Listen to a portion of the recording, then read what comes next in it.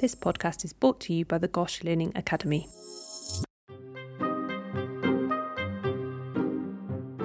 Hello and welcome to Master the MRC PCH. In this podcast, we tap into the expertise here at Great Ormond Street Hospital, giving you an overview of a topic on the RCPCH curriculum. You may be revising for an exam or just fancy brushing up on a need-to-know topic.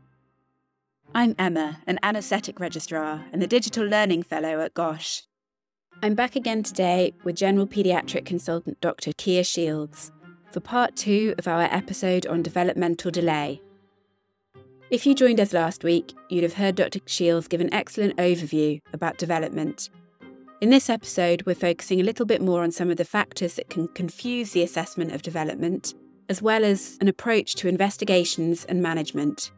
We hope you find it helpful. So, Keir, we finished last week's episode by talking a bit about the individuality of patients and their development, and the importance of recognising that. So this week I just wanted to start by talking a little bit about variations of normal. And are there any confounding factors that might kind of muddy the waters a little? So things that might make a child look like there's an issue with development where actually they're just versions of normal. Are there any particular examples of that? Yeah, there are. And I think it's really well worth remembering that warning from history of what we used to do to left-handed people. Like, being left-handed is normal, but we used to force people to try and write with their right hand because that was normal development. And if you weren't developing normally, it was a problem. Now we just kind of go, oh, someone's left-handed, that's normal. There are confounding factors depending on how you categorize what normal is. So there will be, for example, children who've got a hearing problem will have speech delay. You fix the hearing problem and they will learn to talk at a normal rate.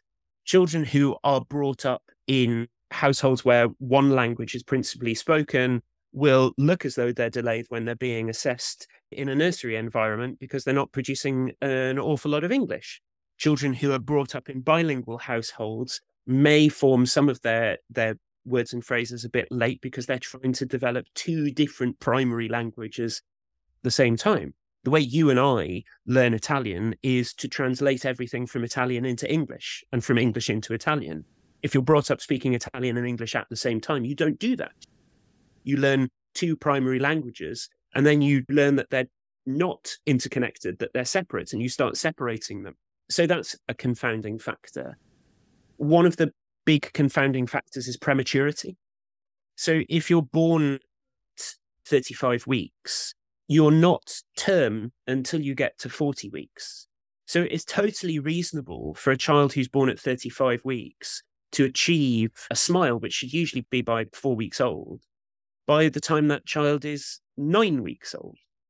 Because you've got the 5 weeks of developing up to term before you've got the 4 weeks of development of smiling. Now, you'll find that children who are born premature do end up achieving those milestones maybe slightly earlier than that extended prediction because they've got a whole load of stimulus going on around them that they didn't have in the womb. Prematurity is really important to take into account because it's very clear that a child who's born at 24 weeks is going to have potentially quite a lot of health problems. But equally, that child is going to be 4 months old and still not yet term. They're clearly not going to be sitting with support in an incubator on NICU. So you've got to adjust all of your developmental milestones for prematurity, just like you have to adjust your auxology, your height and weight and head circumference for prematurity. So make sure that when you're in a developmental exam station, that one of the first questions that you ask is whether the child was born on time or not. Because if you've got a child who was born 3 months early and they're exactly a year old and they're not walking yet, that child is really 9 months old. So you want them to be sitting independently, have a pincer grip, but you don't necessarily expect them to be pulling to stand and walking around yet. And that's a really good communication station in an exam as well, to have a child who's not meeting their milestones, but actually it's just because they're a bit premature and they're achieving everything that they should be, and having a difficult conversation with a parent about that. anybody who's got lots of primary health problems. So children who have got a lot of metabolic demand on them because they're getting an awful lot of infections all the time, they'll be delayed because they don't have the effort, the energy to get up and practice walking. They're exhausted and in respiratory distress. So children with cardiovascular disease, children with metabolic disease, children with neurological disease, they will all be delayed, and you've got to work out what's normal for them. But for some of them, if you fix the problem, if you fix a ventricular septal defect, then they catch up really quickly.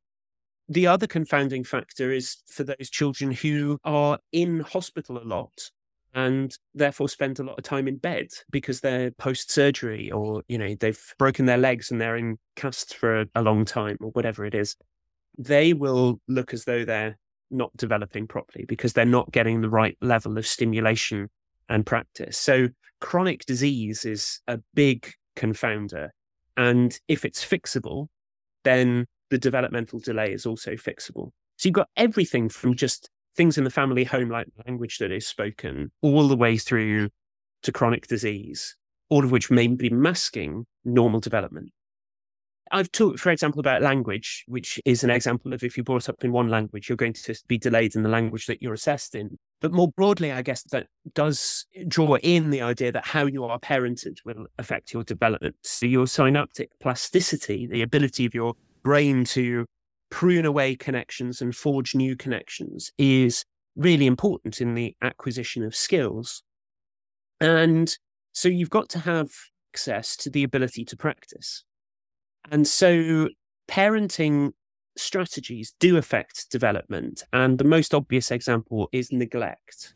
And that if your child is neglected, if they're not spoken to, if they're not given auditory stimulus, then they're not going to be able to speak.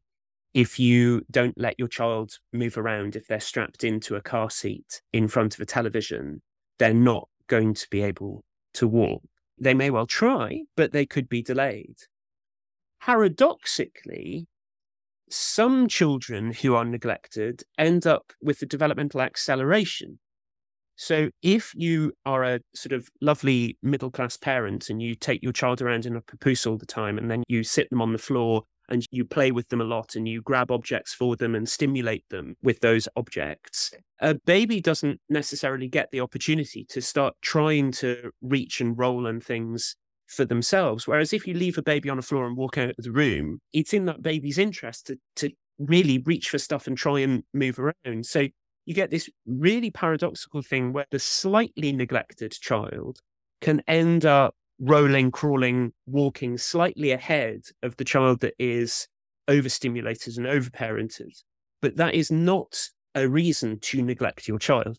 The risks of neglect are huge, but it's just something to be aware of, that neglect has many forms and may not be particularly obvious in the early stages of life. So not having access to stimulus begets a certain degree of developmental delay. And if you talk to your child a lot, they will coo and babble and talk back and be a better baby conversationalist than if you ignore your child. So neglect is the big one. There are also variations of normal as well as confounding factors. And so the most famous ones, I guess, would be children who don't crawl. So your developmental milestones, there are some that are really key and some that sort of don't really matter as much. There are children who will roll everywhere. There are children who will bottom shuffle rather than crawling. And these are normal variants. And children who bottom shuffle may walk a little bit later than the standard 12 months, but they're still getting around. And eventually when they stand up, they will walk around. And it's just a sort of normal variant that extends the length of time that they're not walking for. That can be quite concerning to parents when they've literally got that Michelin I Spy guide to developmental milestones in the Red Book, and they're desperately trying to tick them off, and they see a next door neighbour's child walking around and their own child isn't. But it is just a variation of normal. It is just the left-handedness of walking. And I like to use left-handedness as an example for parents of something that's totally normal, but not normal. But it is normal. But it isn't really normal, but it's normal. Because then they can appreciate that actually development is not rigid. There are variations that are normal. There is a spectrum of normal development. And it's important to know that spectrum of normal development. It would be a really good exam question to have a bottom shuffling child and ask what investigations you want to perform. And then you've actually got to tick that box, which is reassure and monitor, or reassure and discharge, which is always the most difficult box to tick in a multiple choice exam. Yeah, definitely. So I guess now you've brought up investigations, we should talk about it a bit. Now, I guess the question of how you investigate children with developmental delay is a bit too broad a question for this podcast, because there are, so many potential causes that you've already alluded to, and investigation will differ according to kind of what you think is going on. So I guess it would be better to ask whether you have an approach of dealing with investigations and knowing when to investigate and what to do. Yeah, I think when it comes to developmental problems, the who to refer to is as important, if not more important, than the what to do. So if you've got, for example, a child with unusual facial features, somebody who you think looks dysmorphic, it's very easy just to sort of send off a microarray, a genetic investigation, and see what it comes up with.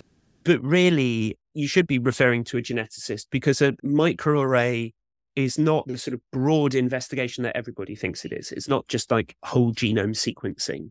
And a microarray will pick up big print problems like trisomy 21 or 22q microdeletion, which used to be called DeGeorge syndrome, because that's where your books have got pages missing, right?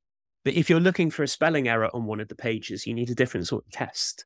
And Noonan syndrome, which is a really relatively common genetic syndrome, won't turn up on a microarray. So if you throw a microarray off, you're not going to get a diagnosis of Noonan syndrome. You need a geneticist to be sending exactly the correct panel.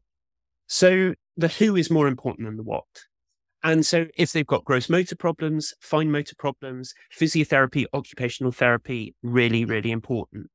Social and communication, hearing problems, make sure that they've got an audiology referral as well as the speech and language. Make sure that when you've got motor problems, that they're having a visual assessment as well, because you don't want to miss congenital cataracts because you're too obsessed about whether they can stack bricks or not. The neurometabolic investigations, urinary organic acids and all of that sort of thing, needs to be targeted for the children who have got significant developmental delay or developmental regression. Some investigations can be pretty targeted. So if you've got a child who's got pretty normal development, and then by the age of 4, they're walking up their own legs with their hands in order to stand up, and they've got loss of muscle bulk, and you think it's Duchenne's muscular dystrophy, sure, do a CK. But that's not actually going to be as important as doing the dystrophin gene and getting them to a geneticist and getting them to a physiotherapist. So the direction of investigation will also be in the direction of diagnosis and of therapy. So don't try to take everything on yourself. In the exam, there will be a sort of, here's a constellation of symptoms, which test is going to give you the actual diagnosis type question. I don't like those questions because they're not representative of what we actually need to do, which is share responsibility in a big MDT. So just be a bit wise to that the exam is not necessarily approaching things in the way that you should as a paediatrician. Okay.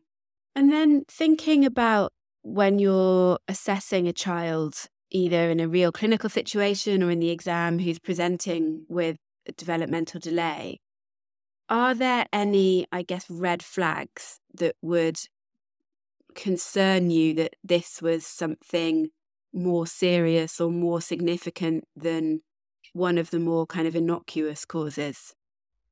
So red flags are interesting because what we have with development is we've got a schedule, a recognized schedule of normal. And as well as the obvious red flags that need further assessment, like dysmorphic features or anatomical issues, we have got within the developmental schedule a sort of time limit on each developmental milestone that we need to worry about. So most children will be under the bell curve of when they start walking between 10 months and 40 months. And so we say it's about 12 months that kids start walking. If they're walking at 16 months, that's fine. If they're walking at 18 months, that's sort of borderline fine, particularly if they bottom shuffled or rolled rather than crawled. But once we get to 20 months, that's not fine. So we have these sort of red flags that are peppered down the timeline that are going, if you're not walking by this point, if you're not reaching for objects by this point, if you're not smiling by this point, then that's a red flag. And knowing not just the average time that children should be achieving things, but knowing the time to worry when they're not is equally important, because you shouldn't be worried that a child is not smiling at 4 weeks and 1 day when they smile at 4 weeks and 2 days. It's reasonable. So those red flags are important, but they again have to be learned. And they can be learned using the same sort of technique of that narrative with the clock, but put it in a different context. Don't have it as waking up. Otherwise, you'll confuse the two stories. So, launch a lifeboat or something. Have something that says red flag to you. So in the practical exam situation, what you're generally trying to do is to try and assess the developmental level of a child within certain domains, and take a concurrent history with the parent about any concerns that they have. You don't necessarily need to come up with a diagnosis, but you do need to say whether you are concerned. So the big things to look out for are dysmorphic facial features and other anatomical abnormalities that lead you towards a syndromic diagnosis. That's important to look out for. But I'm not sure that you would fail a developmental station for correctly identifying that a child with Angelman syndrome is not communicating appropriately and getting everything absolutely correct, but you don't mention Angelman syndrome. There's a syndromic diagnosis. You need to refer to a geneticist for tests, but you've also got these other problems. And the mainstay for that family is going to be therapeutic input. So identifying that the child needs an auditory test from an audiologist, knowing that they need input from speech and language is important. Making sure that you take a history that includes whether they've got epilepsy and things like that need to be controlled, because poor seizure control, even poor sleep, will affect your ability to develop properly. And poor sleep is another confounding factor that I didn't mention earlier in the confounding factors section. The hardest thing in the exam is when a child who can walk refuses to, and working out whether a child can do something that they're choosing not to, or whether they can't do something. And so the approach that you have to take in a developmental assessment is always to see whether you can play with the child and stimulate them to do the thing that you want them to do. But if they can't, actually actively asking the parent, can they walk? Have they ever been able to walk? And that's not cheating. It sort of feels like cheating when you're trying to assess the gross motor skills and then you just ask the parent, can they reach for objects? But that has to be after having a little go yourself and commenting on it. So those are the sort of the tips from a developmental point of view. A bit like a driving test, you've got to show that you know what you're doing. And just because you've picked up a block and handed it to a child doesn't mean that the examiner knows that you're assessing not just grasp, but whether they pass it from one hand to another. So you've got to sort of inform the examiner or inform the parent what you're wanting the child to do without getting the very keen parents to help their child too much, where they sort of, they hold their child's hand and like physically pass the block with their child's hand. That is cheating. So yeah, treat it like a driving test, but have a set of tasks for each modality that you want to achieve. You'll be given all the kit. Just run through it and play with the child. You don't have to form a diagnosis in 10 minutes, because most community paediatricians have got an hour and still don't form a diagnosis. No. So moving on now to our standard quickfire questions, which you know very well by now. And you've kind of talked about this as we've gone along, but what are the classic exam questions that pop up about this subject? So I think we're looking at classic exam questions under one of the largest umbrella topics. So it's really hard to pick sort of classic exam questions because the topic is so broad. But I would say that they do ask exam questions in the written exams under all of the different modalities. So make sure that you know causes of gross motor, fine motor, social and communication delay, that you've got an understanding of what audiologists do and what visual acuity is like. I think the other thing that is important, maybe more for the clinical exam, is noticing things in a developmental assessment that are of clinical and medical importance and knowing the sequelae of developmental delay. So knowing about PEGs, knowing that a child with cerebral palsy who is wheelchair bound needs to be plotted on a different growth chart. There is a cerebral palsy specific growth chart because of the different amount of muscle bulk. Knowing the risks of osteopenia in children who aren't moving is really important. And so having a really broad knowledge, not just of the causes of developmental delay, but also of what developmental delay itself causes, because it is not a diagnosis, it is a description and it is a journey. It's almost like labeling a child that they're going to be on a certain pathway with certain risks that need to be mitigated against. So be aware of what the present is like for your child. They're not meeting their milestones, but always have your eye focused on what the future might be for the child and what the risks are that parents need to look out for. Great. And secondly, are there any useful resources that you would recommend? There are many useful resources, but unlike usually when I point people towards guidelines, what I'm going to do this podcast is point people towards people, human resources, because the people who deal with neurodisability and developmental medicine are the absolute experts in this. And you're going to get much more help from physiotherapists and portage staff and special educational needs teachers and educational psychologists and occupational therapists than you are just from looking at a textbook. And so going to colleagues, going to friends, asking to shadow them or asking what their approach is to a child with an unexplained syndrome, or how do you investigate a child who is trying to walk but can't, or who's lost the ability to walk. They're the people who are going to help.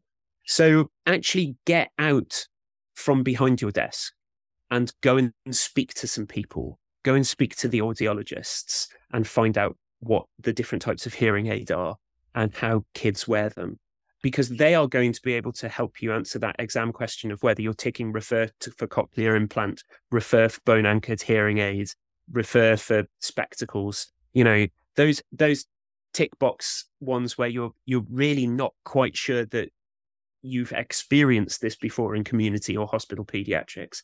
Your colleagues are going to help you. So go and see other people. Sure, I think that's really good advice, and actually hopefully something that we're going to explore more across these podcasts by talking to a variety of different specialists about developmental issues. Final question, what are your 3 takeaway learning points? So my 3 takeaway learning points are, number 1, development is messy and a big ball of wibbly neurological stuff. It's not nice, discrete domains that you want to learn them in. The developmental milestones are, as Geoffrey Rush says in Pirates of the Caribbean, they're more like guidelines rather than strict rules. So you've got to be aware of how fluid they are. And remember, global delay is actually not global. It just means more than one. So have a good understanding of developmental framework, but also how wibbly and messy it is.